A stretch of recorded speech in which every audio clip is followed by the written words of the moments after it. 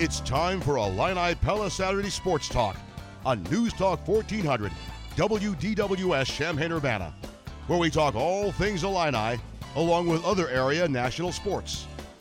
Join the program by calling 217-356-9397 or send a text to the Castle Heating and Cooling text line 217-351-5357.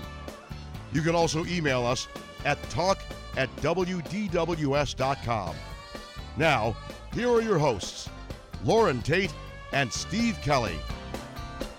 Hey, good morning, everybody, and welcome to Illini Pella Saturday Sports Talk. We're with you until 11 o'clock today. We do have the phone lines open, as always. 356-9397 is the number. Coming up after our show today, the rebroadcast of the Elite Eight game between Illinois and Arizona, 2005, from Allstate Arena in Chicago. Loren, good morning. Good morning. You and I were both at that game. We have a lot of memories about that one and how that played out. One of the things I remember was the Arizona folks getting out the championship T-shirts. They had them behind the bench there at about the final regulation timeout at the 16-minute mark. Darren Williams had the best explanation for that game. He said, "What just happened?" Yeah. What happened? I don't know. I mean, it happened so fast. It turned so fast. I mean, Illinois was still down 8 points with a minute to go. It just was one of those impossible rallies that you see once in a lifetime. And the way the setup there was at Allstate Arena, the media working room was across the street. You had to go underneath the building there, so a lot of media people had already started to make their way. They left at the 4-minute mark. Yeah, and they all had leads written. They did, and some came back to watch the last few minutes and the overtime. Others watched it in the media room, but that was kind of funny. And that was. I talked to a friend of mine yesterday. He said it was Mike Mary at Illini Pella, one of our sponsors here on Illini Pella Saturday Sports Talk. He said that was the greatest Illinois sporting event that he had been to. I said, "You mean the last 5 minutes?" Right. Everybody talks about the greatest game they ever saw based on how it finished. It's not the greatest game. Right. It's the greatest finish. Yeah, you didn't like the first 35 minutes No, very well. No. I really, truly remember sitting there thinking at the 4-minute mark when people were leaving around me, riders were leaving around me, and some people left too. Don't think they did. Oh, yeah, of course. And I thought, I just hope Illinois, we had such a good season here.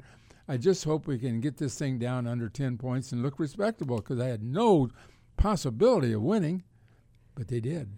I'll tell you what we've got planned on the show as we move along, but we have the lines open. Let's go to the phones. And Alan out of the gate down in Montrose. Good morning, Alan.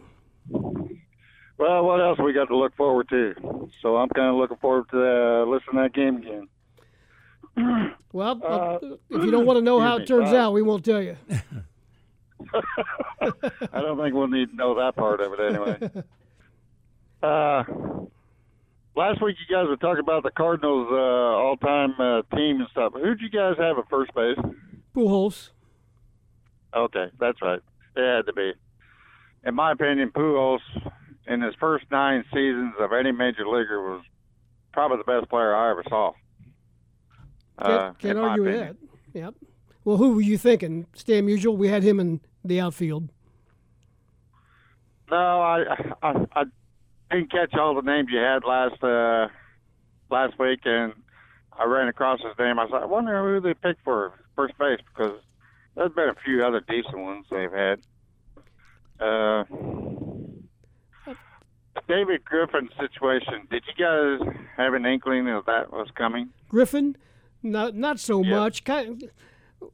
I think it surprised both Loren and I, although he was always kind of a question mark. He's always been a question mark the whole 2 years. He's had some real serious financial problems. He's had the coaches were always after him on defense. And then, of course, his mother never wanted him to be here. I mean, she's really tried hard to sway him, and he spent about a week and a half with her in New York, and that was enough. That swung him. I'm sure that's what I believe swung him. Let's just put it that way.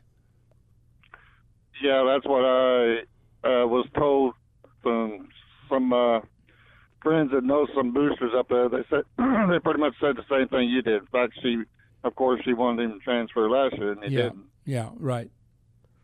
His stepmother supposedly tweeted out that she thought he was making a big mistake, but too late for that now. Yep. Hey, Alan, appreciate the call. That's all I got. Yep, here's something to think about throughout the show. Speaking of lists, I threw something out to Loren earlier this week. We might do it this week. If you have 13 roster spots, which is what the scholarship roster for basketball is, if you had 13 roster spots, who would you put on your all-time Illinois 13-man roster? Think about that. I want you to know that I cheated on this. Well, because you said the people you've seen. No, I said all time. I know all time, but I'm not going to pick somebody I didn't see. Okay, well that changes it a little bit. Okay, how? I've seen everybody. Well, I guess you have. But anyway, well, I didn't see the Whiz Kids, and I didn't see Johnny Red Kerr play in college. Yeah, or I didn't pay attention at least. Johnny was in my class, but I picked 13 prior to 1987, and I picked 13 after 1987. And the reason I did in 1987 is that's when the three-point shot came in, and so that changed the game in my view. And I started with Sunderland, Gentleman, and Kerr right off the bat, at which you can't pick 13 people and have those three on that quick. Right. I mean, you fill up the list, with Downey and Brody and Freeman and all the guys. So anyway, I cheated on you. I picked 2 13-minute. Well, I kind of did myself, but I didn't break it down by years. So think about that if you want to as we go along, and we'll kind of work that in and out of the lineup. Kendall Gill will join us in a little bit. Joe Henricksen is on our list as well. Tom Ackerman at 10 o'clock. We'll talk some baseball. And young Mr. Tate, Travis Tate, will join us at 10:30, talk NBA. Let's get another call in here before the break. Deanna in Villa Grove, good morning. You're on with us. Good morning. I wanted to let you know that I'm watching the Arizona-Illinois game on CBS Sports Network 158 on Dish Network right now. Is that right? Yes. Okay. How many times have you seen it? This would probably be the first. Really? Since the right. actual game, Mm-hmm. yeah. Well, good. So people might want to watch this, and then later, here it is, they're fixing lunch. You said it was on Dish? Dish Network, 158, CBS Sports Network. Very good. Thanks. Appreciate that. Sure. Yep. Mm-hmm. Bye. 9:08, we'll take a break and be back with Kendall Gill after this on the Illini Pella Saturday Sports Talk.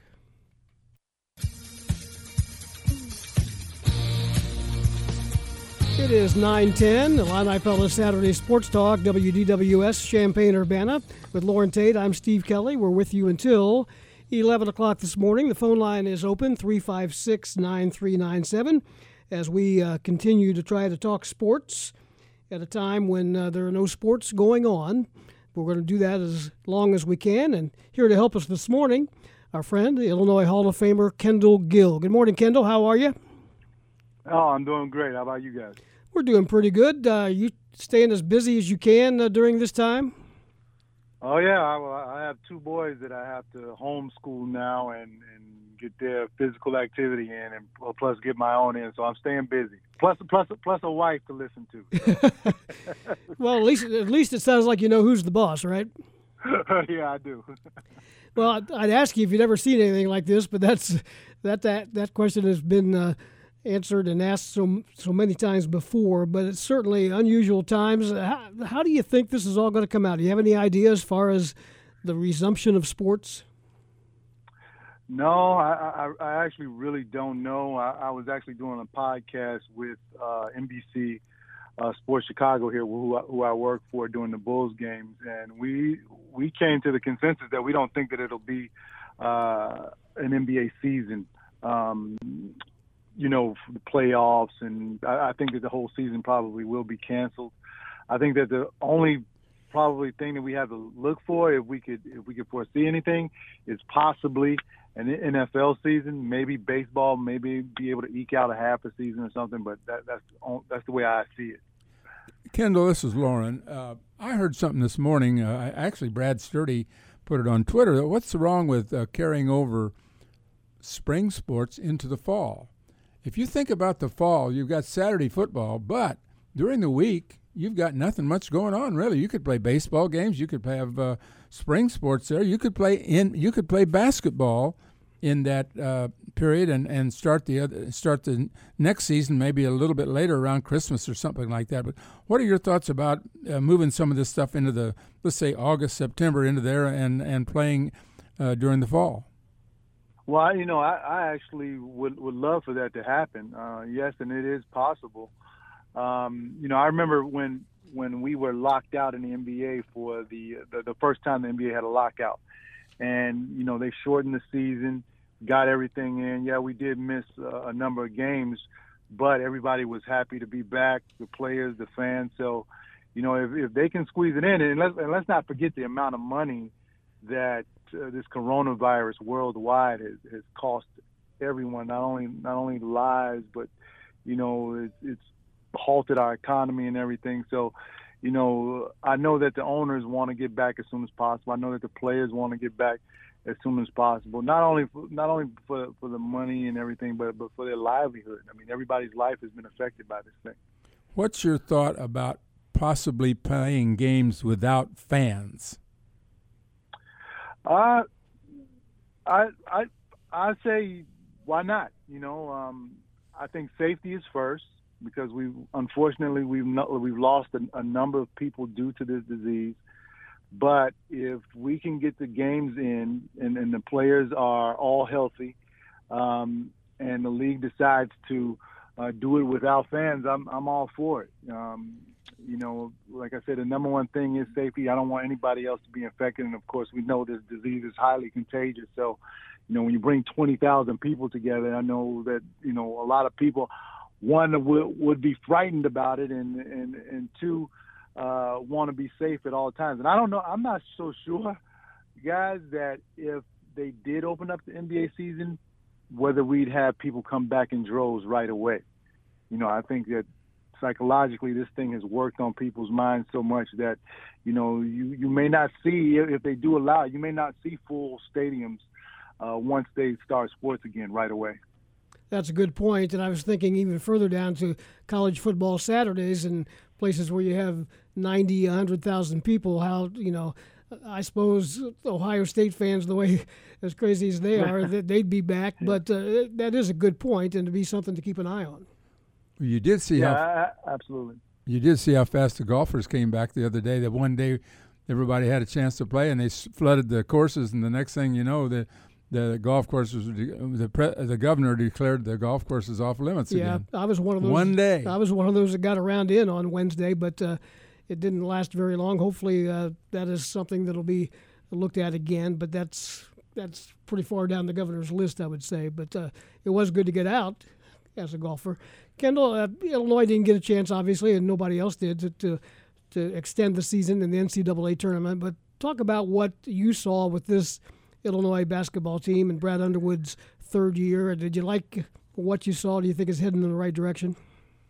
Oh, absolutely. I loved what I saw, and I'm glad that Io has developed his game. Kofi is coming around. I think that he was, both of those guys being the prize recruits that they are, actually, along with everybody else, put us back in the mix. For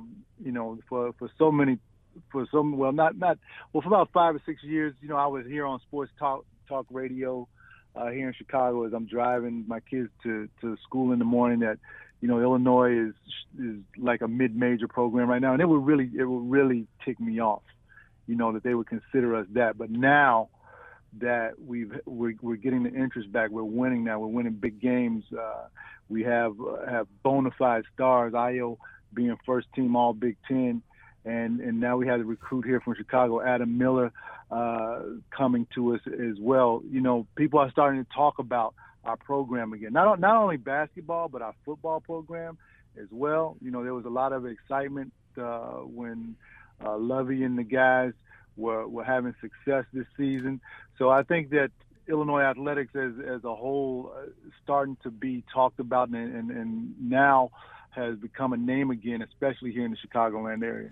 talking to Kendall Gill. You're the perfect guy to ask, in my mind, about Io. You played a long time in the NBA. You cover the NBA. You've played at the highest level in college. What do you think? Do you think he's ready at this point for the NBA? Any idea what you think he might do? Yeah, I think that he's ready. Last year, I know that there were whispers about him coming out, and I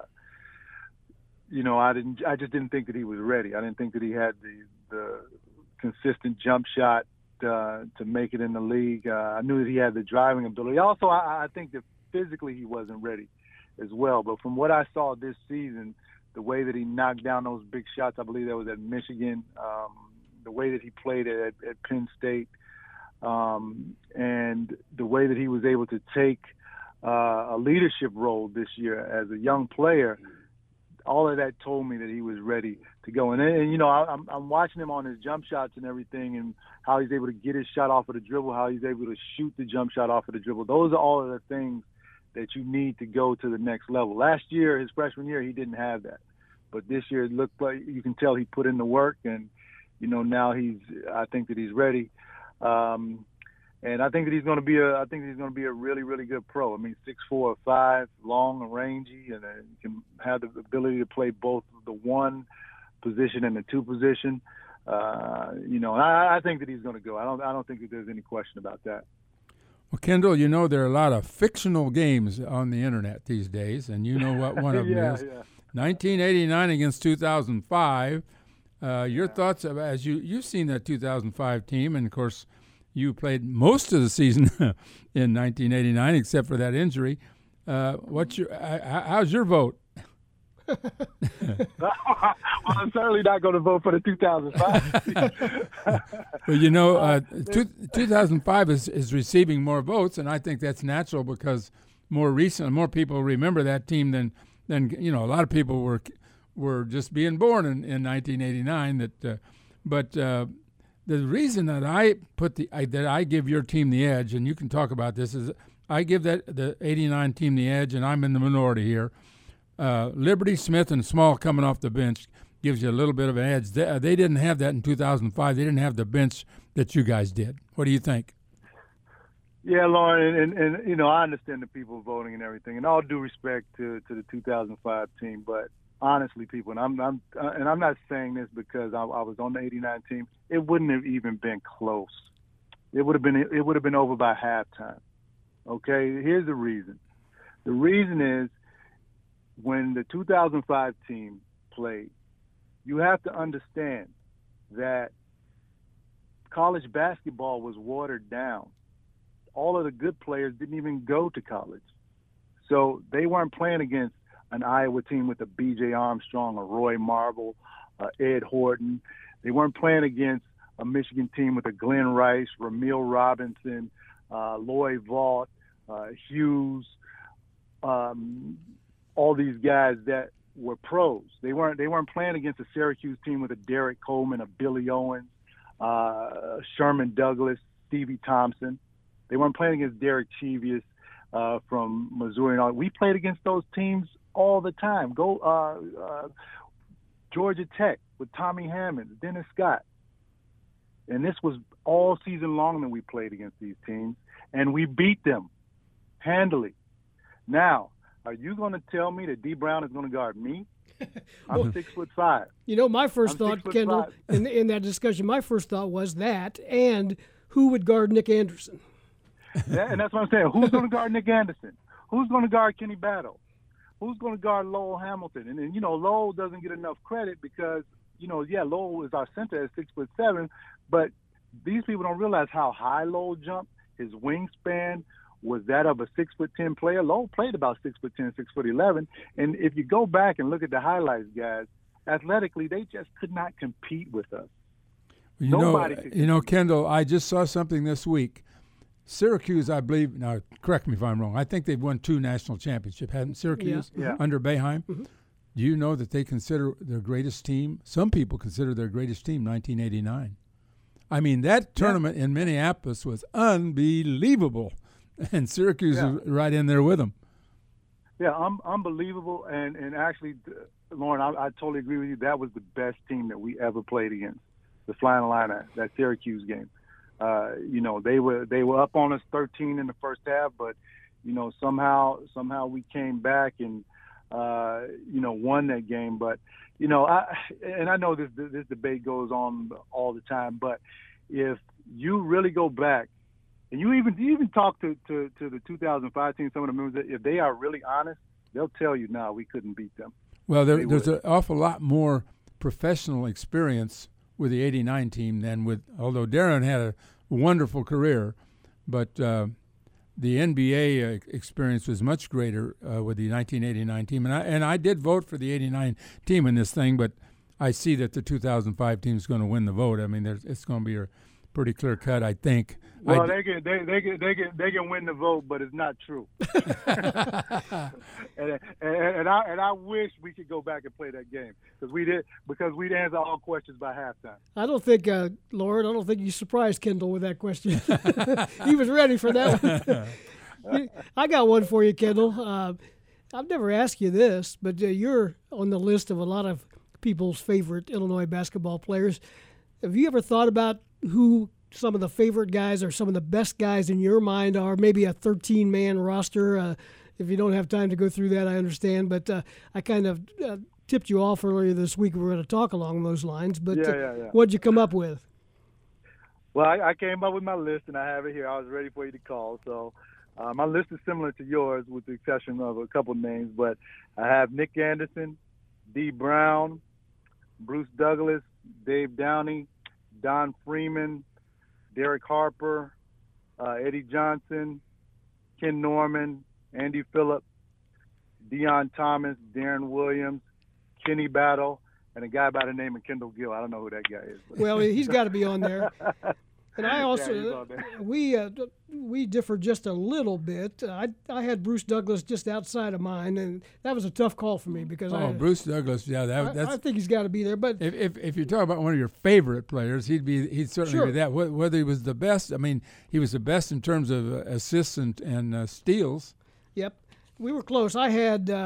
I may have adjusted mine a little bit since I told Kendall, but I've got Nick Anderson, D. Brown, John Kerr, Dave Downey, Andy Phillip, Don Freeman, Kendall Gill, Derek Harper, Eddie Johnson, Ken Norman, Deon Thomas, and a pair of Williams. Okay. Darren and Frank. Yeah. That's a good call. It is kind of something to think about during when there's no sports going on. And I'll tell you what's harder, and I haven't attacked this yet. Come up with an all-time starting five. That'd be tough. That's tough. Well, Kendall, we'll let you go, but we appreciate your time, and always good to catch up with you. And hopefully, we'll be talking about games again. Yeah, thank you. You know what I just thought about, and this is going back to the 2005-89 team. I can't get off of it yet. Are you going to tell me Luther Head is going to guard Nick Anderson all game long? Not all game long, that's for sure. Really? He couldn't guard him at all. I mean, you talk about Nick Anderson, 6'6", 230. Luther Head is 6'3", 195? Yep. No, Come on, guys. It's a definite matchup issue. You've got Augustine, who was a fine player, but he's going to have trouble with Augustine's going to go. He's going to guard Kenny Battle or Lowell Hamilton. Yeah. Roger Powell, who's Roger going to guard? Yeah, it's. Well, the only real advantage they had is at point. I mean, Darren Williams is the best player at that point position, and probably the best player that Illinois has ever had, I suppose, if you consider his pro career. Although his college career, he only played 3 years, and as a freshman, he was, marginally good, but he wasn't great at that point. I'm going strictly off of college. I agree that Darren has the most accolades as a pro, but in college he was good, but he didn't really take off until he got into the pros with the Olympics and the All-Star team and all that stuff. That's right. I actually think the best player in Illinois history is Nick Anderson. I do too. I've always kind of leaned that way. I have. I do too, and he only played 2 years, but only played 2 years. He's certainly the best player I ever covered or I ever saw in person at the collegiate level, and he went on to have a fine career in the NBA as well. But we got after the show today, we're here on WDWS. We're going to replay the 2005 Illinois-Arizona regional final game. Ed Bond sent me a text and said, Kendall's fired up. Maybe we ought to replay the Syracuse game from '89 somewhere along the way. I mean, No. We just might do that. What a finish in that listen, game. Play it. Yeah, the finish was crazy, man. I mean, please play it. Please let all these people know that not aware of the '89 team, what we were all about. We might just do that. Kendall, great to talk to you, my All friend, and we'll do it again soon. Okay. All right, thank you. You bet. That's Kendall Gill with us from Chicago. Appreciate his comments. That was a fun segment. 9:27. We'll talk some more basketball. Joe Henricksen from the City Suburban Hoops Report. He's out with his All-State team. We'll talk about that and some other issues as well. All along, we've got the phone line open. If you'd like to join us, if you're working on your list, we'll find a time to work some of your thoughts in if you'd like to. If not, no big deal. We'll find something else to talk about on the Illini Pella Saturday Sports Talk here on DWS. 9:31 WDWS, Champaign-Urbana. Illini Pella Saturday Sports Talk with you until 11 o'clock. With Loren Tate, I'm Steve Kelly. Phone line open, 356-9397. Thanks to Kendall Gill for spending about 20 minutes with us, reminiscing about Illinois basketball and the Flying Illini and the 05 team as well. We got Joe Henricksen on the line with us from Chicago Sun-Times, City Suburban Hoops Report. And, Joe, we got Kendall fired up when the Twitter vote that's out there now, which team was better, the 05 Final Four team or the Flying Illini. Of course, as you might guess, in his mind, it was a no-brainer. What do you think about that, Joe? Yeah, that's been a debate, among Illinois fans and just basketball fans in the state for a while. And particularly when that season was going on, I tended to side with the Flying Illini, with Kendall and Nick and Kenny Battle, and partly because I think the biggest thing that is kind of underrated is just what college basketball was like then in comparison to 2005. So everybody was staying for the most part. Everybody was around at least until their junior. They were grown men in the late 80s. That was about the time where we started to see, this mass departure of top talent at younger ages. So I just think the landscape of college basketball was unbelievable in the 80s and throughout the 90s, and then it started to taper off there, and that's why we get the edge to that team. And where is it, Joe, going from here? Where is college basketball going from here with the transfer thing? I guess has been pushed back from April. The decision has been pushed back from April to June, but we know it's coming where they're going to be immediately eligible. And it just seems like already we have over 500 transfers, and we're not even through what would be the normal length of the tournament. And it just looks like guys are leaving left and right, and the small schools are just going to get wiped out, aren't they? Yeah, it's been an endless conversation and dialogue with myself and coaches, college coaches, talking about it over the weeks and months. And what's about to hit is going to be in college basketball is something we've never seen because it's just going to, especially those first couple of years, I think, and then it might settle down a little bit, but it's going to be a free-for-all. And there's really, other than granting the option to players to move and the flexibility and not hindering their movement, there's not a ton of positives with it. It's people will say, well, can the lower levels, the low majors and mid majors, then they can easily draft players from the high majors and it all wash out. I don't necessarily think that's the case. I just think it's going to be unbelievably difficult. It already is hard for a low major and mid major to not just have one great season, but any kind of continued success. And if these low major and mid major coaches are going to, who obviously aren't making the money that, they're still decent compensated, but they're not making anything near the high majors. But if they're going to be firing guys after 4 years and 5 years and under these circumstances, that's unbelievable to think, because they're not going to be able to keep guys. They're going to get their steal. They're going to get their star. They're going to probably be able to ride them for a year, maybe two, and they're going to be gone. It'll be a rare situation where a kid wants to stay put at the school that he went, because they all want to play at a higher level. The thing that amazes me as I run down Jeff Goodman's list of the 500 and some players that have already announced they're in the portal, of course, is the number of double-figure scoring. In other words, guys that were high scorers on their on their college teams are leaving. I mean, where is there no loyalty left in the world today in terms of college basketball? Well, I think don't you kind of think it's our culture and society as a whole nowadays? I mean, I don't want to blame AAU entirely for this. There are some very good things that have come out of AAU basketball, but it's not a coincidence that a lot of this, transferring really ramped up, 15 years ago, 20, right when AAU became such a prevalent part of high school basketball. And if anybody who follows that AAU scene knows that's what it is. They jump around team to team. I'm not getting an opportunity here, or I'm not getting enough love here, or I'm not being profiled enough here, or I'm just going to switch. And then we've seen that. I mean, it's translated into the high school game over the last 10 to 15 years. There's always been transfers in high school basketball, but not at the rate that we've seen over the last 10, 15 years. And now you see it just kind of trickle into college basketball. And I don't know the exact year where it started exploding, but it wasn't.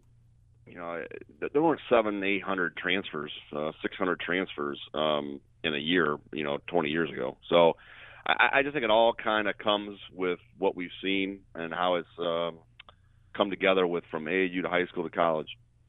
And to a degree, I mean, you can look at the NBA. I mean, Karl Malone, John Stockton, Patrick Ewing, Michael Jordan, these Hakeem Olajuwon, they were guys that stayed with their teams, and those Celtics teams and Lakers, they didn't fly around. And that's not neither here nor there as far as right or wrong, but it's just the way it is right now.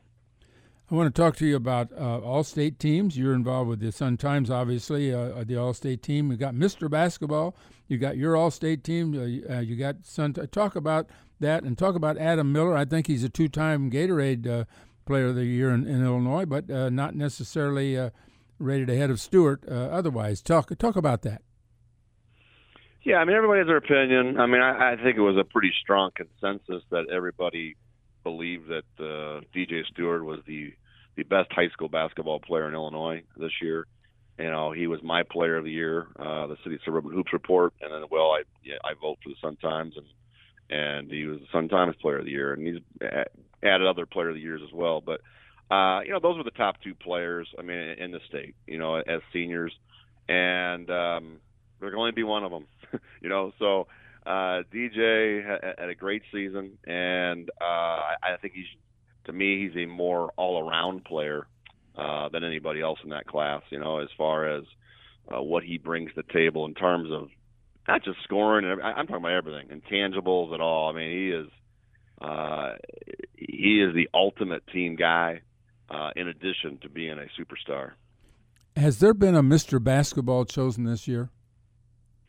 Not, it's Tribune runs that. Oh, okay. Not to my knowledge, and it's weird. I because I haven't heard much about it. So yeah, I haven't either. That's why I certainly hope, that there is one, because I would assume that there will be. That thing, it's different obviously with everything that happened.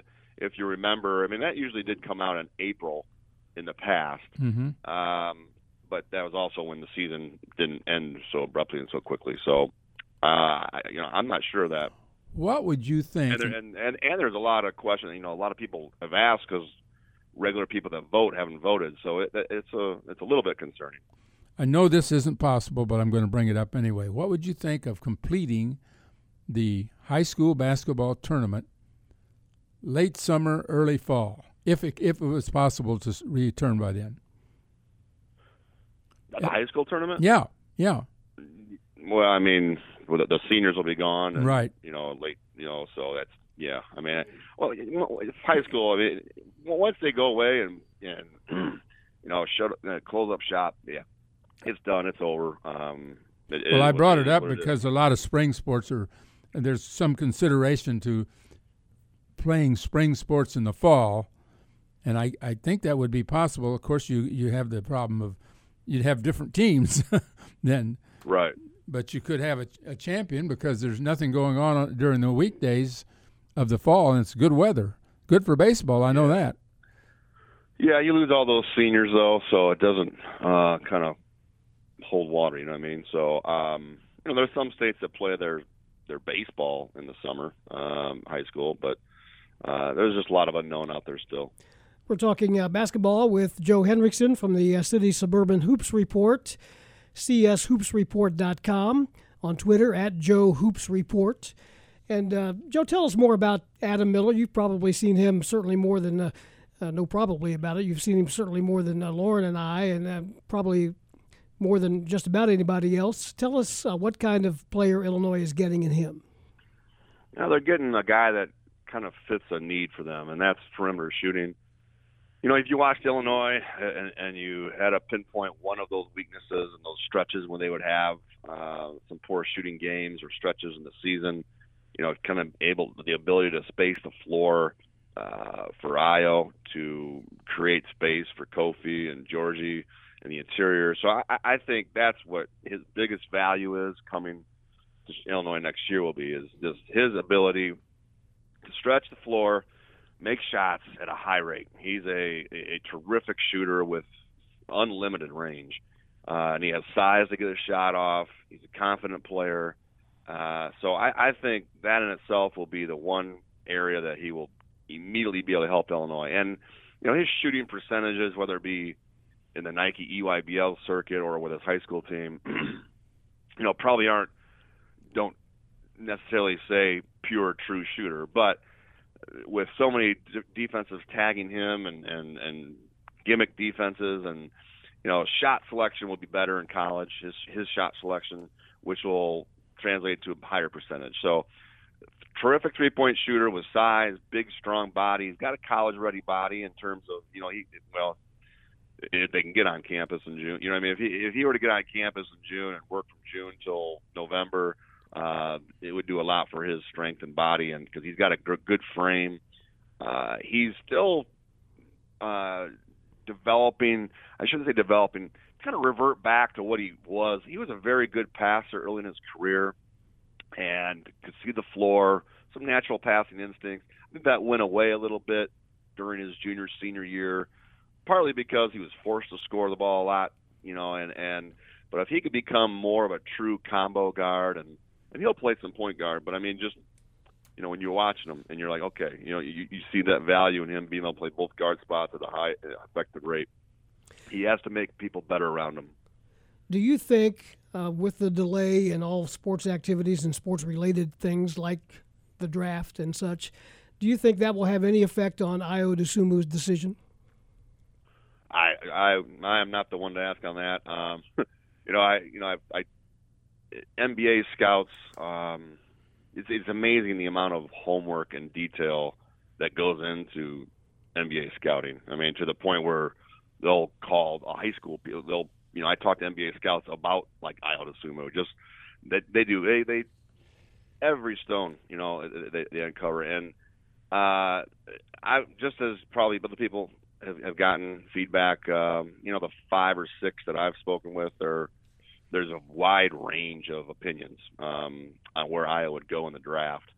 But for me to know, my gut and from everything I've gathered and heard is, I just can't see him coming back, but we'll see. You see expanded use, and maybe that's the wrong word, expanded use of the G League for players like Ayo? Well, I think that's a growing trend that is talked about a little bit in the basketball world. Is the kids don't, it used to be the college basketball was the developmental league, basically, if you really look at it. And what we haven't talked a lot about is the money financial factor. No, they're not getting rich immediately, but a growing trend has been, you know what, I don't care. I just want to get paid. I want to get paid a little bit for the game I'm playing. And so we've seen, as an example, a local kid last year, Talon Horton Tucker from Simeon, who went to Iowa State and played a year. Was he ready for the NBA? Probably not, And I think the feedback players like him receive was, no, you're not ready. But they don't care. If they're going to be picked and they got a chance to go make some money, they're going to go make money. Now, that's not across the board, but you're seeing more and more young basketball players think in that way, in those terms, than we did even 5, 6, 7 years ago. Well, even somebody like Edwards from Purdue, who has been up and down in the league this year and in the G League part of the time, he's receiving over $1 million a year for 3 years. That's not. I'd love to receive $1 million in a year. I think I could get by with that. I mean, that's pretty good pay. If Io could go 35th, let's say, where some people are picking him right at the beginning of the second round, he's still going to get paid. I think he will. I mean, it isn't guaranteed, but he could probably work out a contract of $1 million or more per year for 3 years. Oh yeah, no question. And and I'm talking about the mindset of players changing. It's also changed with the NBA over the years. I mean, the NBA, you think about 2 decades. We talk about the era, the 80s and 90s. They weren't drafting young guys. They didn't want to develop them. Now it's completely. I mean, it's a 180-degree turn. In 25 years. Now they have no qualms, no problems of taking a younger kid, much like they do in baseball, and wait their time and draft them and be able to stash them away and let them develop. So that's completely changed too, the culture of the NBA. Well, I was going to mention that every NBA team, I say almost every, has a G League sub-team, and that they can send players down, back and forth, which was not the case even 3 years ago. They've all taken on an affiliate, and it's almost like the minor leagues of baseball, where let's say that the Bulls want to have a player that they don't think they don't want this guy. This guy's a good prospect, but we don't want to set him on the bench, so you send him down, let him play for a while, and then bring him back up. That wasn't possible a few years ago. Right. I mean, like you said, it's becoming more and more. I mean, it's not full-fledged minor league baseball system, but there is that opportunity to do that. And, they were doing that, not in the regard we're talking about, but they would, do that with international players, a decade or two ago, where they would, draft. You remember the Bulls and Tony Kukoc and drafted and waited, and so you have those rights. So they would, in the NBA with teams that had the latter part of that first round, or a player wasn't impactful right away, they would take a flyer on an international player, stash them in Europe for a year or 2 or 3, and now we can see that filtered into the college game with what they're doing with college players. Very similar. Hey, Joe, we appreciate your time. Sometime we all look forward to when the games will resume. We just don't know when that is, but thanks for taking time and talking hoops with us. I appreciate it. Thanks for having me, guys. You bet. Thanks, Joe.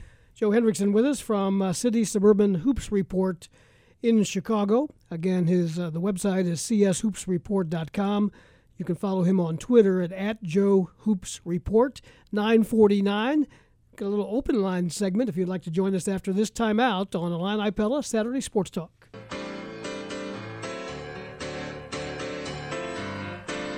We're rolling along on a Saturday morning, Illini Pella Saturday Sports Talk. It is 9:52.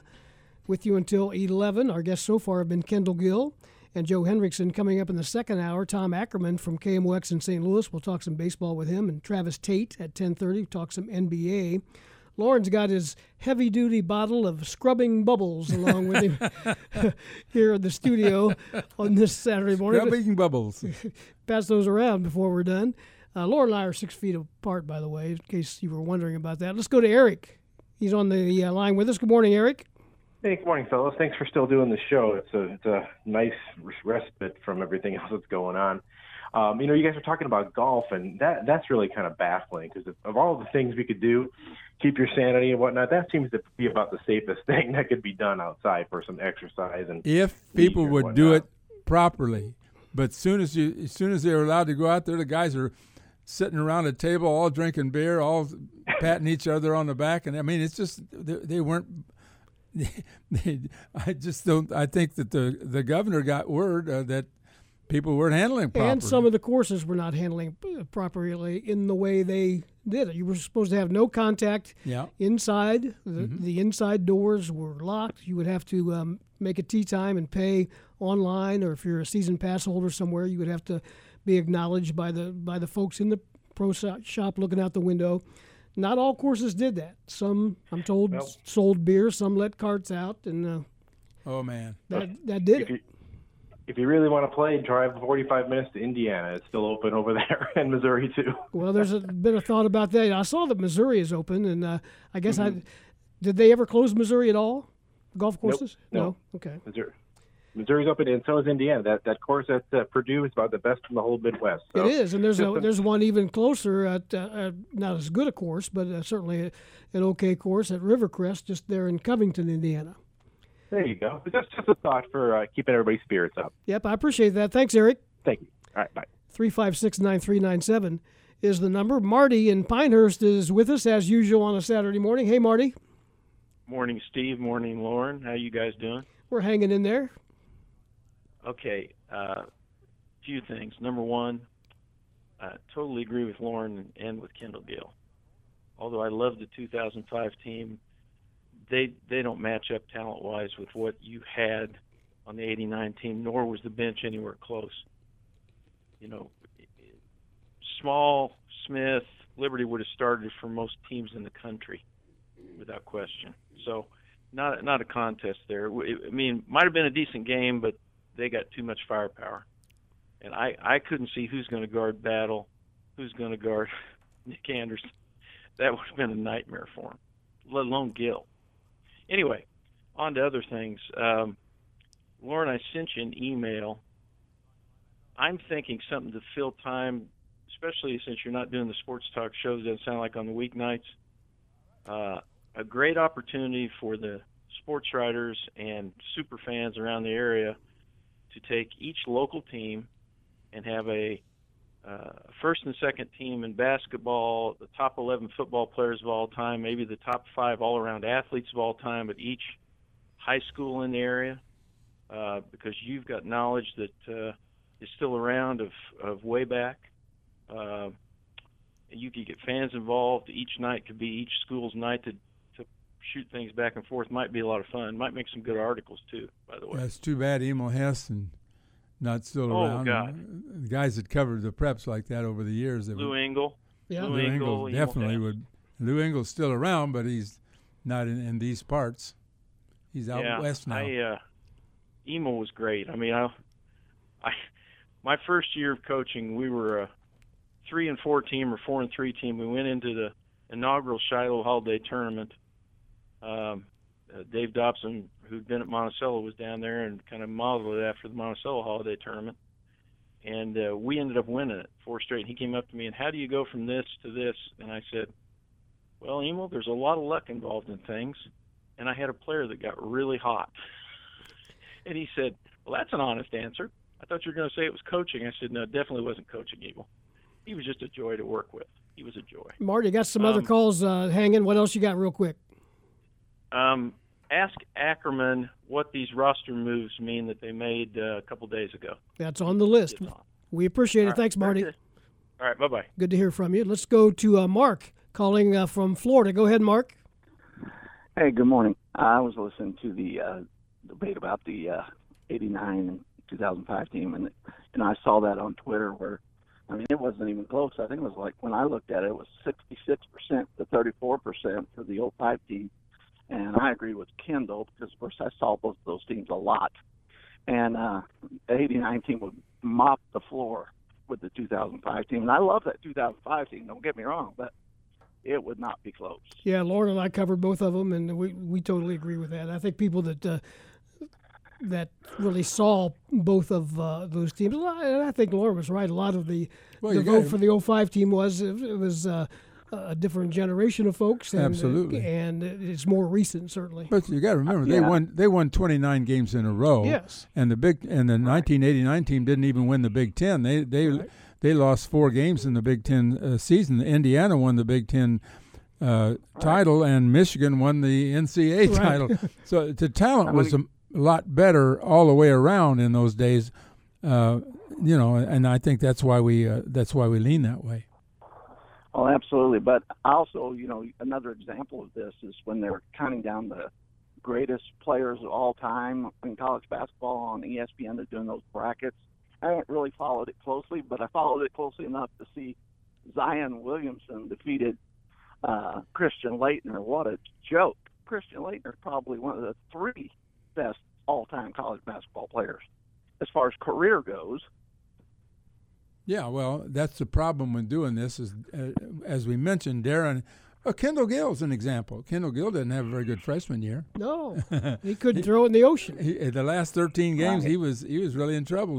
But he came back and had a great career after that. And then when he was a senior, he returned as a senior when Nick didn't. They were in the same class. And Kendall led the Big Ten in scoring as a senior. So, yeah. I want to ask you one. Go ahead. I'm sorry. I want to ask you one more. If you had to rank the point guards, just the point guards at Illinois, and I only started watching Illinois in '80, but how would you rank them? And where would Io fit? And in my mind, I don't have anything against Io, but he wouldn't be in the top 10. Well, he's not a point guard. Yeah, in that's my true. view. Not a true point Well, guard. you got Derek Harper. Yeah. You got Darren. You got Frank Williams. Who am I missing there, Loren, as far as the top ones? Bruce Douglas, Juan Garris. Yeah, that's 2 more. I'd put those guys ahead of Io. You come up with a pretty good 5-man roster with just guards, just point guards. Yeah. Well, that's all I got, guys. Thank you. Okay, good stuff. Mark, we appreciate the call from Florida. Let's go to Princeton, Illinois, and Steve. Hey, Steve. Yeah, I was just wondering, you've been mentioning D. Brown's name, and I think he was on the staff at UIC this past year. Yeah, he's on there. Their new coach this year, do you think he'll be retained? Sure don't know. I saw a tweet from D. Brown welcoming the hire of their coach. Now, I don't know if he did that as a... Wouldn't you do that? I would do that, too. I don't know if he did that knowing something or trying to find out something. I don't know what the situation... We'll look into that and see what we can find out. I don't know if the new coach is named his staff They yet. haven't announced anything yet. Yeah. Anything else, Steve?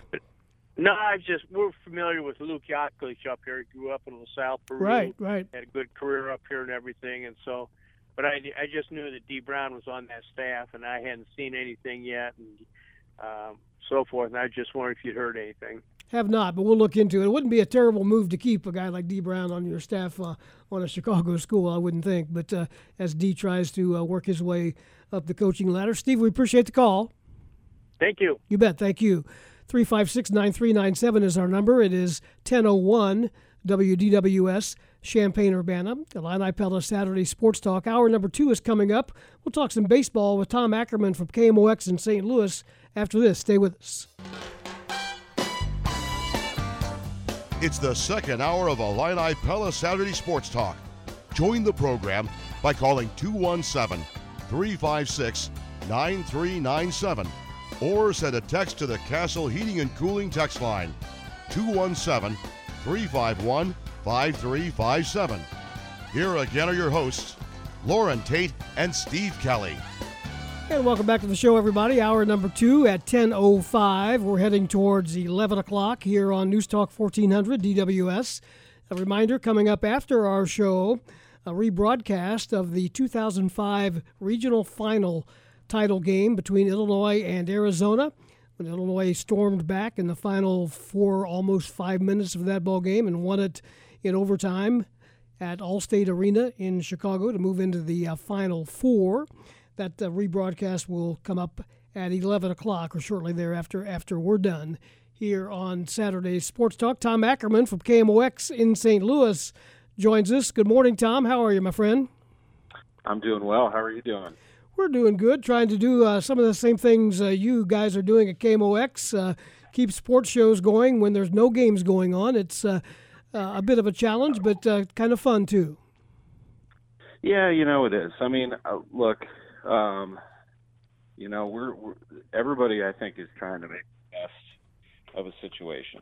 And that's really what we're doing over here. I And here in St. Louis, this town is just like where you are. And for our listeners who are from Chicago and everybody listening right now, this area of the country is sports heavy. I think that, sports are a way of life in many parts of the country. But to us who grew up in the Midwest, especially this time of year, this is our time, right? I mean, Illinois was no question going to be a factor in the NCAA tournament. They had a team that was set up to be really good. I think the Cardinals had a chance to be really good. I think the Cubs did. So this is a time of year where we would be enjoying those things today. The Cardinals would be into their season. The Cubs would. The college basketball season would be. We'd be finding out today part of our Elite Eight. So we miss that. But I think we also accept the fact that we are in an unprecedented moment in time, and all of us have to play a part together to get back to that world that we know of gathering together, cheering on our sports teams. And when we do get back to that world, it's going to be amazing. But we'll all have to play a part together now to make this happen. So it's kind of like we're all going through different emotions. We know our responsibility, but it's okay to be a little sad and a little, sentimental right now because you miss those things. And that's where the throwback sports play a huge role right now. I mean, I sat there, and I can talk about what we're doing on KMOX right now, playing old Cardinals games, and I'll get into that. But, I haven't done a lot of this because I've been hanging out with the family a lot. But the last 2 nights, I allowed myself to reminisce. So 2 nights ago, I sat down, and because I heard the Indiana-Duke 2002 NCAA tournament game was on TV, and I started getting into it, and I got nervous. I mean, we're down 14 in the second half. Can we come back? Can we topple the number 1 team in the country? I was really into it. And then last night, I watched the Blues-Dallas Stars game from the Stanley Cup playoffs last year, where the Blues won in double overtime. And oh my gosh, did the Blues almost lose that like 20 different times? So it was. I kind of got that feeling back of, why we love sports so much, because it plays with our emotions, and I escaped into that world for a little while. It was quite nice. For those of you that may not know, Tom Ackerman is a proud graduate of Indiana University. That's why he was saying he was getting nervous watching that ball game. And you've been playing some Cardinal games. I enjoyed the tweets from Jack Flaherty this week on opening day when he got pretty creative. I don't know if he's doing this on his own or what, but he would say at 4 o'clock in the afternoon or whatever it was, I'm having a pregame meal. Then he'd come up with, and now's the time I'd be, heading to warm up, and there would be a picture of him heading to the bullpen. There was a picture of him and Yachty walking in from the bullpen. At this time, we would be coming in to get ready for the opening start. I thought that was kind of fun. Yeah, what is great about Jack is he really connects with the fans very well, because he is a fan himself. He is, since he was a little boy, a huge sports fan. And so I think he understands how special that is for everybody. And he wants you to sort of understand that he misses it too. These ball players really miss it. And I think they're for 2 reasons. One, they miss the competition and the camaraderie among their own fans, their own teammates, and they miss that competition and what that feels like to go up against the best. But they also want to entertain us. They really do. And they know that that's their role is to be our distraction on a daily basis. So we watch them, and it takes us away from some of the things that might be bothering us. So they really want to play. But again, they understand the spot that we're in also. So Jack is so good at, and he's so wise for a young man. He's only 24 years old, but he really understands the game and kind of where we are today as a society, and he uses social media extremely well to take us into his world. Visiting with Tom Ackerman, KMOX in St. Louis. The Cardinals made some roster moves, or announced some roster moves, kind of in the timing of what would have been opening day. Your take on that and the moves themselves, anything there surprise you? And I guess I'll start with, why did they decide to go ahead and make that announcement then? Well, I mean, they're kind of trimming the roster here just to, as it would have been this time of year, I guess. So, that would have been opening day on Thursday, so you have to get your roster down to a certain point. Now, Alex Reyes, and I'm doing this by memory here because there have been so many, but I think there were 4 the other day: Genesis Cabrera, Alex Reyes, Andrew Kisner, and there was one more, I think, on that list. But anyway, maybe Junior Fernandez, I think, was the 4th one. But, these are pretty standard that you would get yourself into a 25, 26-man roster. Now, I saw when the Cardinals made that move on Twitter that immediately the fans are like, ooh, Dylan Carlson. Does that mean he made the team? No, I mean, Dylan Carlson's not on the 40-man. So right now, I think it is definitely a wait and see on him anyway. It's going to come down to this. The Cardinals are going to make the best moves for 2020, whenever that does start, and whatever the best 26-man roster is, they're going to go with, and knowing that they have incredible depth down in Memphis. And when it comes to Dylan Carlson, he's going to have to be one of the best 3 outfielders. In my mind, if he's one of the best 3 outfielders, I think he's got to be with the team, because then he plays every day. If he's not one of the best 3 outfielders, then he's got to be in Memphis. He can't be the 4th. He has to be top 3, because he's got to play all the time. And so that'll be a decision they'll have to make, but I'm not really sure when that is going to be, because I don't know when the baseball season will begin or when spring training will even begin, for that matter. But based on performance in spring training, we saw some really good stuff. I think some patience is required on some of the younger players. And when we get to the point where we're ready to start baseball again, I feel very confident that the Cardinals have a lot of depth and a lot of youth that they're going to be able to choose from. This team's going to be good for a while. Tom, I've got multiple questions for you. You mentioned when they return to spring training, how long is it going to take to get these pitchers ready, especially? And then what, in your mind, would be a satisfactory number of games to play to make it a season? 2 very, very good questions. I'll handle the first one first, and that would be, how long would spring training be? Based on the discussion when I was down in Jupiter, there was kind of a consensus that a condensed spring training, 2.5 weeks, might be enough for them. Now, that would require pitchers right now to continue to work out, to each have their own individual plan based on their body, the confidence that they will be able to listen to their body and understand, what it needs, whether it needs to, whether they need to throw, continue to stay warm. One thing that I can tell you is these players will be in excellent physical condition. They are going to be physically in shape and ready to play. It comes down to, in pitching, mechanics, throwing, how you feel, and in hitting, timing. So if they're able to get into any sort of swing in the bat, timing, that kind of thing, that's going to help. Will 2.5 weeks of spring training be enough for them? I think so. For pitchers, that's a little more delicate, of course, because especially in starting pitchers, you got to stay into a routine. Would it be better to have a little bit more time? I don't know. Would you invite pitchers to come back? Would you do like you do before? Pitchers and catchers arrive first, and then the position players second. All of that, I think, is still very much up in the air. How long of a baseball season are we talking about? Gosh, that's so hard to say. I mean, I think half of a season, 80-something games, would probably be enough. But can you get a little deeper into the calendar year if you started, let's say, sometime in the summer?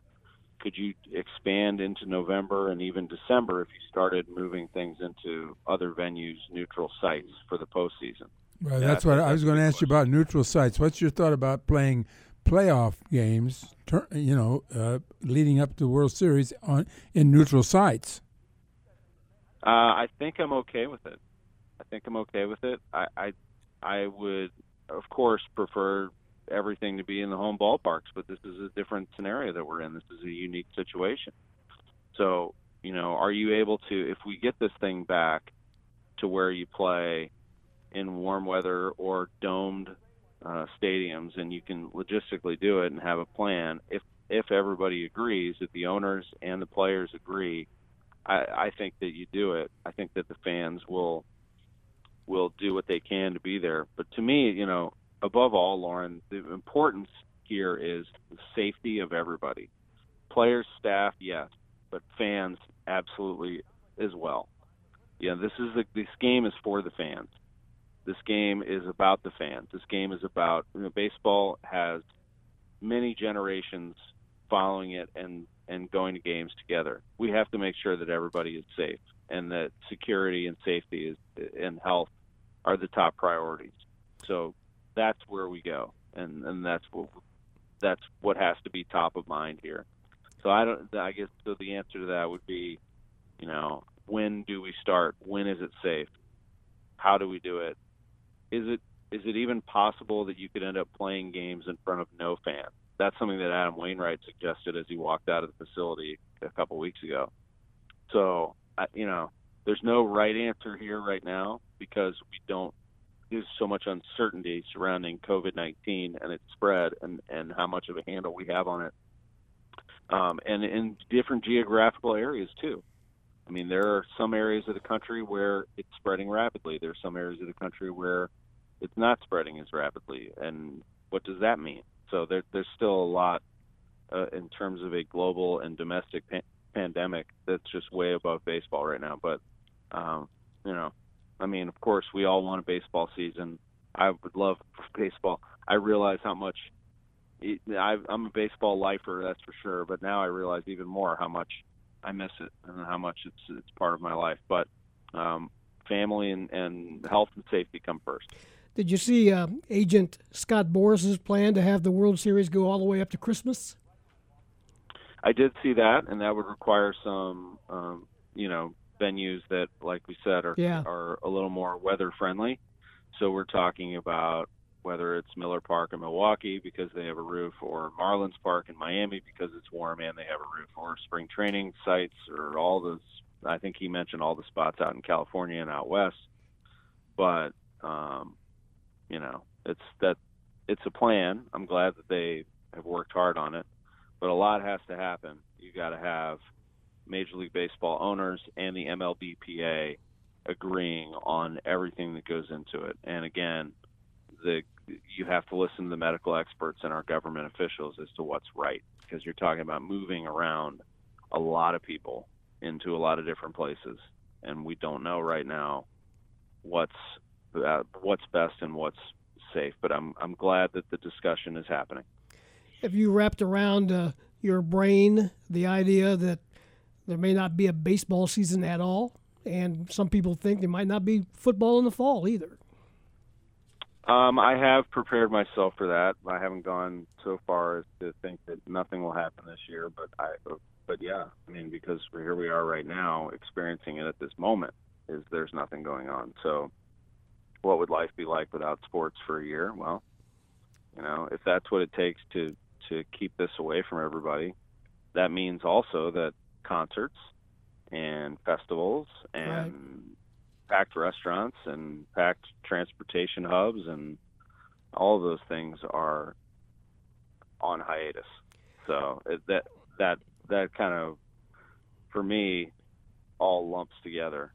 So I think also, I have tickets to a concert this summer at Red Rocks in Colorado because A, I'm a huge music fan, and B, I've never been to Red Rocks. I bought them months ago. Well, that concert could very well be canceled. And so and it was on my birthday, and that's great. But I will gladly take the refund and wait for everything to get better, because when it does come back, that's going to be an incredible show. And when we do have a baseball season, it is going to be amazing. So I would rather wait and make sure everything is okay, and so that when we come back, we don't come back tentative, or we don't come back not really sure what to do. That when we come back, whatever sport this is, we come back and it is amazing, because it will be. When we finally get it all right and understand where we are in a society. When sports come back, they're going to be incredible. And that's kind of what I woke up thinking about today. Let's make sure we do our part. When it all comes back, it will be spectacular. And hopefully, can you imagine the first opening day in baseball? Oh my gosh! Yeah, the next NCAA tournament. Oh man, we will never take a bounce of the ball for granted. It'll be awesome. Hopefully, we're talking about that very thing sometime soon, and you're doing the same on Sports on a Sunday morning at KMOX. You're chugging along with that, right? Yes, we are. As a matter of fact, I'm glad you brought that up. Okay, so two things. One, I mentioned this earlier in the interview. So we are carrying Cardinals games every night. So for people that don't know, we carry a 2011 baseball game every night. We started on Monday, airing the August 25th game when the Cardinals played the Pirates, and they were 10.5 games out of a wild card spot. So every single night on KMOX and noon on Sundays, we're playing a Cardinals game, and actually throughout the Cardinals radio network, we're playing a Cardinals game, win or lose from that season, from that point forward. And Game 7 of the World Series is May 11th. That's a spoiler alert for anybody who doesn't know how the season turns out. So that's what we're doing, and we've had a huge response from that. People have really felt, and it doesn't matter necessarily whether they win or lose the game. People just like hearing Mike Shannon and John Rooney, the sound of the ballpark in the background. It's been very soothing and comforting to people, and just gives them a little slice of normalcy for a few hours. You can crack open a beer, grill something, have KMOX on, ball games on. It feels normal again. So taking it a step further, I have been talking to the Cardinals manager, Mike Schilt, and he wants to start his show. So the season would have started on Thursday, and his first show would have been tomorrow. He's going to do it. So starting tomorrow, we're going to have the Cardinals manager on for an hour, talking baseball, talking about what we're going through now, telling some stories, and he will join me at 10 o'clock on Sunday mornings. So the Mike Schilt Show is back again, and he told me that he thinks that right now it would be a welcome sound to hear people talking baseball. And I think he's right. I think baseball can play a role in giving us that need of getting away from the news for a little while and just talking about the game that we love. Good stuff, Tom. Appreciate it, and we'll continue to do similar things here, and hopefully the next time we talk to you, we'll be getting set to get going again. Absolutely, guys. And I'll tell you, this has been therapeutic. I'm sitting here in the back patio, sipping a cup of coffee, talking to you guys how long have we been doing this? 10 years, 15 years probably? Yeah, 15 right? Or so, yeah. On the show. Yeah. Talking on the show. So, yeah, it feels normal. I mean, let's do it. Let's get into a routine. Okay, I'll throw you a basketball question to let you go. You were a younger guy back when, but you certainly remember the Flying Illini. You certainly remember the 2005 team. There's a Twitter poll out there, who would win that game. We had Kendall Gill on to lead off the show. You know who he thought would win that game, the Flying Illini. Any thoughts on those two teams as they might match up? Oh, the Flying Illini were really, really good. And look, Darren Williams hit a huge shot, and that was an amazing moment, tying that game in the Elite Eight. And I remember where I was. I was actually in the car listening to Kevin Harlan call that, right between the eyes. You know, and I yelled out, because I think I was heading down to KMOX for some reason that night. And I yelled out, and I still, as an Indiana alum and a Mizzou fan growing up, I'm supposed to not like the Illini, I guess, but I like them. I mean, I've always liked them, and because I think they mean a lot to our region. And I remember yelling out and screaming, "Oh my God!" That team was amazing, and following Bruce Weber all the way through, knowing him like I do, that was a lot of fun. That said, that Flying Illini team was really, really good. I would say if they matched up 10 times, I might give the Flying Illini the advantage there. And as good as that guard trio was, with Dee and with Darren and with Luther, boy, that Lou Henson team was darn good, man. That's a team growing up one of the teams that made me love basketball. I probably would lean with Kendall Gill there. Appreciate your time, Tom. We'll do it again soon. Thank you very much. Thank you, guys. You bet. Tom Ackerman, sports director at KMOX in St. Louis. 10:26 is the time. Our phone line is open, 356-9397, if you'd like to join us. Ed Bond has wandered into the studio, even though I told him to stay away. He managed to sneak around me and get 6 feet apart, but Ed produced the ball game when it was played back in 2005, and you put together the replay that's going to come up here in about 30 minutes or so. Was that difficult to edit that down at all? How'd you go about that? Well, not really, but the amazing thing to me is the broadcast will last 3 hours, and that cuts out the halftime. There's no halftime, and cuts out almost all the commercials. And it still goes 3 hours. Where did it begin? The broadcast in the pregame. With the network pregame show? Yes, the network pregame show. So there's an hour of pregame. But not even all of the network pregame show. It starts what is supposed to be just before tip-off, and it takes 15 minutes to get to the tip-off. But so it was the commercial break right before tip-off, but it took 15 minutes to get there. So is that because there was a game before it? Probably, probably. I don't know. And TV and everything. And TV. I mean, that's tournament games. You don't know what's going to happen. That was a late afternoon game that ran into early evening. So, yeah. So, and it goes all the way through the post-game locker room. So we have both, the extended Lute Olson and Bruce Weber interviews. We have Bruce Weber at courtside right after the game is over, or a few minutes, and he's, and we have several of the players. And, of course, they're all very excited about it. But spoiler alert, if you don't remember, it didn't really get good for a lot of fans until the last 5 minutes or so of the regulation. But then it got really good. But like Tom was saying, it's really good to hear the arena. Yeah. And, all the noise and the basketballs going in. And the thing that we've forgotten about that time is that these guys were just superstars in the Midwest. Every hotel we'd go to. Yeah, that's right. I mean, you practically had to bring them in the back door. We did a couple times, Loren, don't you? Did that at the Big Ten tournament in Chicago. Brought them up the express elevator, the back way. The freight elevators, Yeah.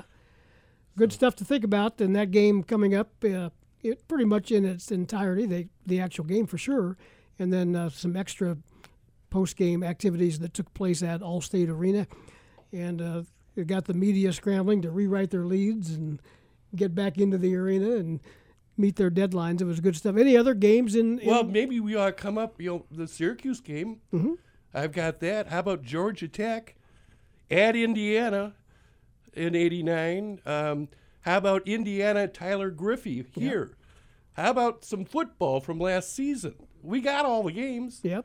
And in some cases, we put our heads together. You wouldn't necessarily need to broadcast the entire game, but you could certainly do the fourth quarter at Michigan State on the football field, so that, or you could do the Nick Anderson shot, or the last 5 or 6 minutes of a game, and put some of those together. It'd be kind of interesting. Appreciate your work, Ed. Okay, have fun listening to the game.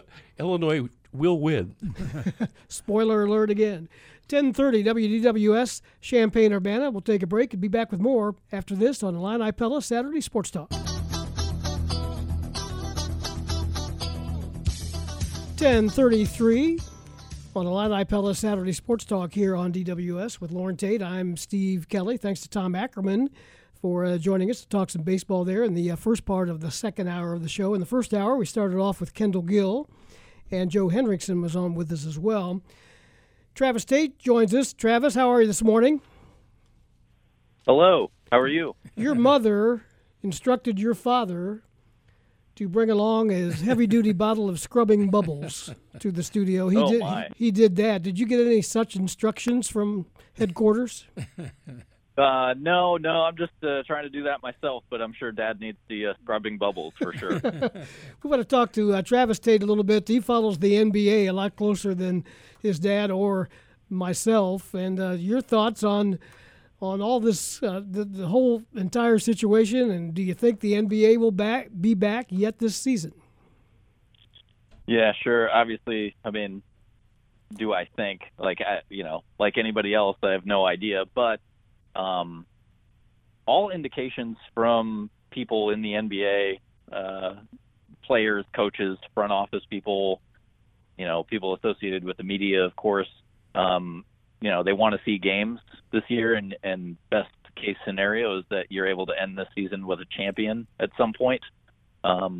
Obviously, they wouldn't restart it without that being a part of their plans. But it's like first of all, any games would be good, but then even better would be to ensure that there's, like an official season can't have happened unless you have a champion. So that's what they're looking for. I mean, the latest dates that I've heard are, and obviously this can change in 2 weeks or something, but the latest dates that they really want to aim for would be like Labor Day in September. So that just takes you so far down the line, because now that's cutting so far into the next season. So then they've got to figure out what are they going to do for the 2020-2021 season. I mean, there's just so many issues with all of this, and really everything is in play. I think there was a tweet or a story that came out recently that basically said that there is consideration for Midwest university gyms to start hosting these games if we get to that point, because maybe there's some bigger cities that aren't able to accompany that or, get that done. Everything's just going to be, it's kind of like the Wild West right now in terms of any kind of like planning for future games. Well, Travis, we hear the discussions about possibly some sections of the country being more accessible than others. New York, Washington, state of Washington, Florida, maybe Detroit. Could they play and just avoid those? It would be possible to start a schedule and avoid those cities, avoid those communities? I think that's an idea that obviously is going to involve a lot more travel for certain teams. Thank goodness that, obviously I want the Seattle Supersonics to come back, but thank goodness there's no team there right now, because they would be right in the middle of it. But there's obviously, it's going to be everywhere, it seems like. So, but, if you want to take the New York Knicks and the Brooklyn Nets and, the Boston Celtics and have them play all their games in Tennessee or in Champaign-Urbana or in somewhere in Wyoming or something, I think they're going to look at all options. There, again, like I mentioned, there was not only specifically mentioned was like Midwest college towns, but teams with cities with G League teams.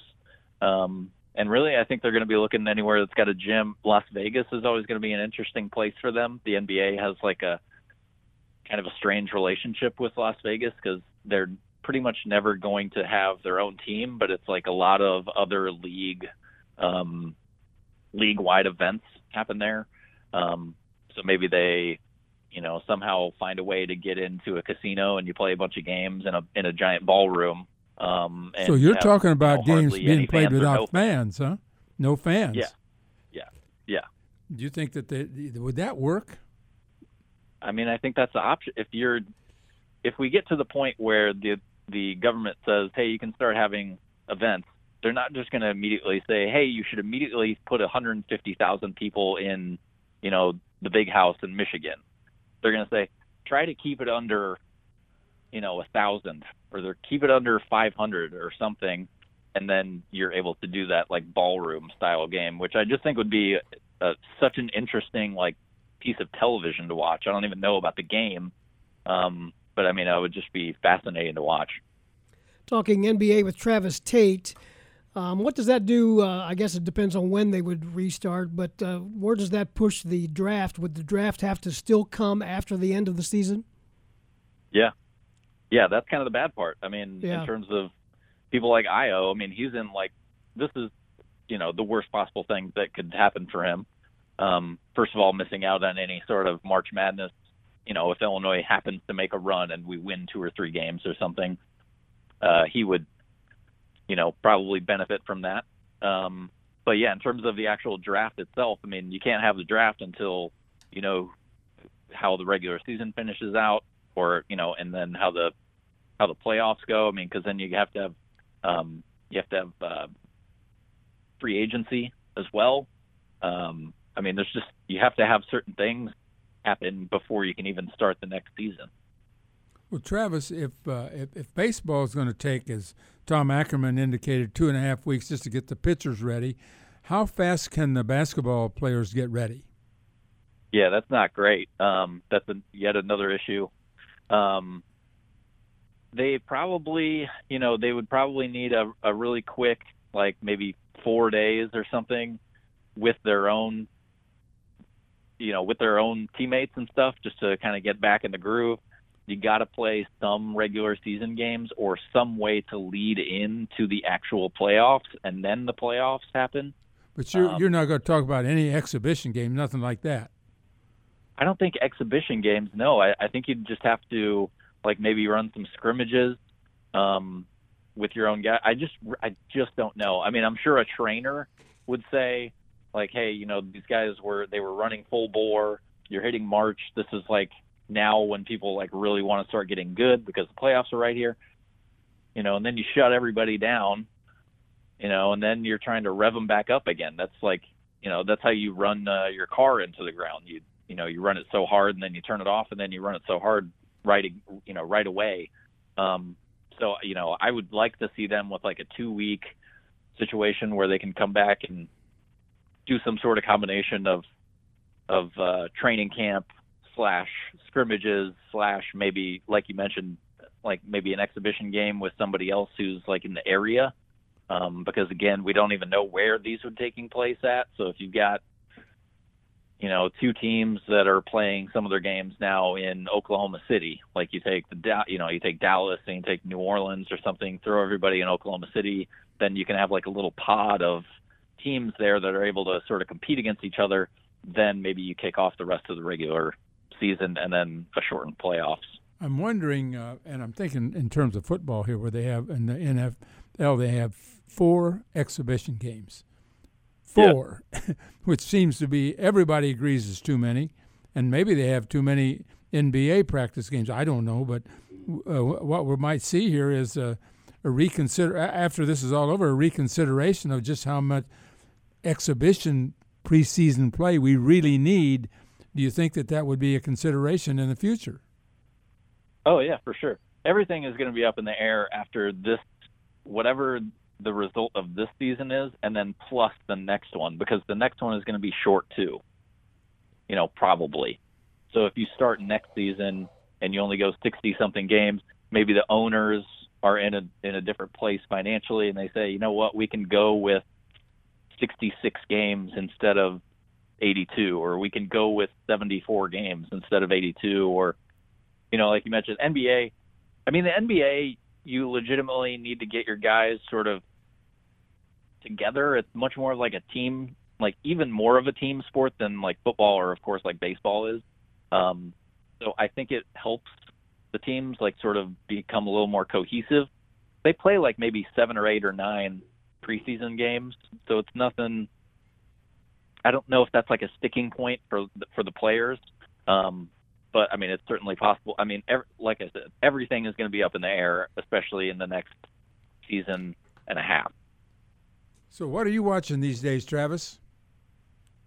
Yeah, I saw an old. There was an old Bulls game on the other day. I watched some of that. It was from like the Jordan era.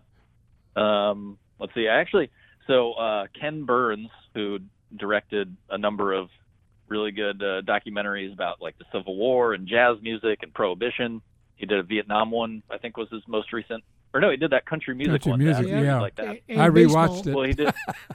Yeah, right. Well, he did the baseball documentary, and so I've been rewatching that. I've gotten through like 5 parts of that, and it's just really great, like history especially in terms of the early history of baseball. Hey, Pretty Travis, cool. We appreciate your time. Thanks for checking in with us, and we'll talk to you soon. Sure, thanks for having me. You bet. Travis Tate with us on the phone. Something I started watching yesterday, Loren, on the first day that it was available, season 3 of Ozark. I've got that's on Netflix. That's on Netflix. I've got to figure out some way to get that. And I started watching Killing Eve, which is pretty good. I've seen that. I've seen the first season. There's two seasons of 8 each. Okay. We've got an open line the rest of the way. It's 10:44. We'll take a break and be back with more Illini Pella Saturday Sports Talk after this. .47 here on DWS. Thanks for listening to Illini Pella Saturday Sports Talk with you till 11, maybe a skosh after the 11 o'clock hour if we're still cooking along here. I had a text early in the show that I haven't had a chance to mention yet, but Eric in Spokane, Washington texted and said, I always enjoy waking up on the West Coast to hear Saturday Sports Talk, and he's glad we're still doing it. He has to be up at 7 o'clock. Yep. And that's dedication there, folks. Mm-hmm. We'll keep talking sports as long as we can here. Phone line is open now, 356-9397. Talked to Mike Mary at Illini Pella yesterday. He is the general manager there, and they're getting along as best that they can during this difficult time as well. Their showroom is closed because of the shelter in place, so however long that lasts, their showroom will be closed. Their sales reps are working from home, and they can be contacted by email, or you could go to their website and make a contact there, and they could get back with you. So they can, you can still do that at pellaofchampaign.com. They're here for their customers, and when it's over and you start thinking about doors and windows, they'd love to hear from you. In the meantime, Mike Mary and his staff are hoping that people don't forget the food banks and charities that are working to help and feed the people during these difficult times, folks that may have lost their jobs during this. So keep Illini Pella in mind when we get back to the new normal, whatever that might be and whenever that might be. Illini Pella, windows and doors. Let's go back to the phones. And Ron in Champaign. Hey, Ron, thanks for holding on. Go ahead. Hey, Steve, Loren, thank you for letting me talk. Hey, Loren, you got me hooked on Killing Eve. I watched the first two episodes. So I went to do the third one last night, and it's going to cost me. So I want you to tell me how to get around that. I can't tell you how to get around it. You just have to pay, and you got the money, so pour it out there. Quit trying to hoard all your money. You know what? And I was going to buy lunch for you guys Tuesday. Now I'm not going to do it. Well, I don't know where you'd buy it. At the bowling alley. Oh, okay. Yeah, but we're running up the tab on you, Ron. So when we do get back there, we will let you do it then. Okay, and I got to tell you before you cut me off here, you guys are a breath of fresh air. It's great to hear stuff that is fresh and not replays and different ideas about things. It's you guys are the best. So well, Steve and I aren't breathing on each other, so we really don't know if we're a breath of fresh air or not. Well, that's probably a good thing. I bet you're coated in Prel, right? I wish I had a mask. Yeah. I do too. Hey, Ron, thanks for the call. Okay, Steve, you take care. You too. Stay safe, stay healthy. You too. 356-9397. I was thinking of a different kind of mask. I know. Maybe a Halloween mask. If you'd like to join us, we threw out a question early on about if you had to fill a roster with all-time Illinois players, could you come? Well, obviously you could, but how difficult would it be to come up with a 13-man roster since the scholarship limit is 13? I told you mine earlier. Kendall Gill kind of ran down his. If you want to jump in and mention that to us, feel free to do it. But I haven't heard Loren's yet. So well, I told you I divided it between the 13 pre-1987, which is when the three-point shot came in, and I go back, as I told you a number of times, to in my era when I was in school, we had Sunderledge, Player of the Year. We had Edelman, who has to be on the team. He was a great player at the time. And then you had Johnny Red Kerr, who was also Player of the Year in the Big Ten. And then I skip up to Downey and Bill Small and Brody, who I thought was a tremendous guard. Don Freeman would be on my all-time team. Did you have Skip Thoreen on there? Or certainly in consideration. I should have, but I didn't. Yeah, it's tough to do. And I had Weatherspoon on. I mean, Weatherspoon and Rick Schmidt, Eddie Johnson, and then Harper, Douglas, and then I had Winters on, although, you could debate that. But that was my 13 pre-1987. I start in 1987. I start out with Altenberger because he's one of my favorite guys. Mine too. I had him. And some of these people are favorite guys. Maybe they're not the best players, right. But Ken Norman was one of the best players. Nick Anderson was the best player. Battle certainly belongs on there, and Gill. And then you have Deion Thomas. Now, I put Andy Kaufman on, and then, you can debate Andy, but boy, he was a heck of a scorer. There's no right or wrong answer. It could be your favorite guys. It could be who you think are the best players. And Kevon Garris is on my team for sure. Mm-hmm. So is Corey Bradford, although I'm fudging there because I'd go over to 13 if I put. Well, Malcolm Hill's got to be considered in that time frame too. Well, and Paul, Brandon Paul, D. Brown, Darren Williams, and Cook, and Frank Williams. Yes. So that's basically my second 13. There you go. Let's go back to the phones. Ken in Urbana. Hey, Ken. How the two transfers out of the Illinois basketball program might affect the program, and if you want to talk about that, I'll hang up and listen. Well, the two transfers. Okay. Yes, Alan Griffin and Tevian Jones. Well, we knew Tevian Jones was gone. I mean, that was automatic. He wasn't playing, and obviously he was going to transfer. Alan was different. I think we feel like he could have helped the team. And I saw where he was considering a few schools like Arizona, Miami, Marquette, Dayton, Iowa State, Texas, Syracuse, Duke.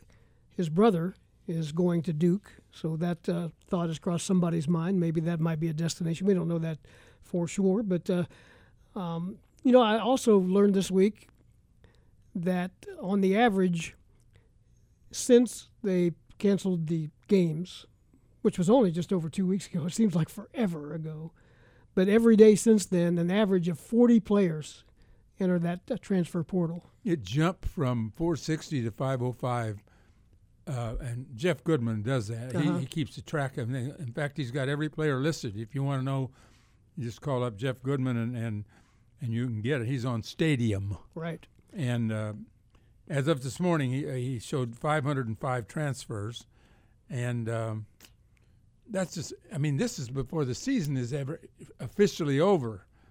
And by this time, this is a much higher number than it would be normally at this time. But within another few weeks, it'll hit 1,000.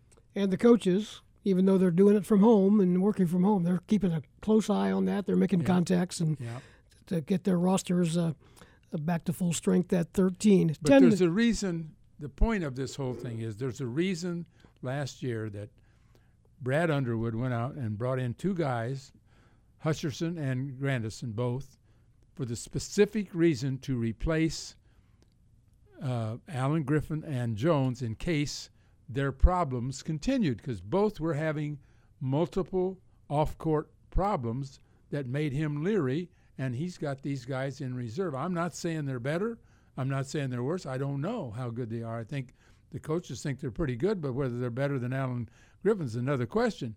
But he was bucking Underwood was bucking several problems with these two players, and he knew he couldn't count on them. He knew that. He was hoping he could, but he knew he couldn't count on them, so he landed these two players in to have them ready for next season in case Jones and Allen weren't around. 10:55, that replay of the Illinois-Arizona game coming up in just a few minutes. We need to take a break. We'll do that and be back with more on Illini Pella Saturday Sports Talk after this. We're about a minute away from 11 o'clock here on Illini Pella Saturday Sports Talk. Be wrapping things up momentarily and get you to that rebroadcast of that great Illini victory over Arizona from 2005. Let me take that music down. Okay, we're going to go ahead and go with that. So bring it back up, Blake.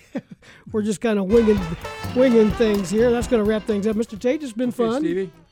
We'll do it again next week and have some more interesting things we hope to talk about. We appreciate all our guests, Kendall Gill, Joe Henricksen, Tom Ackerman, Travis Tate.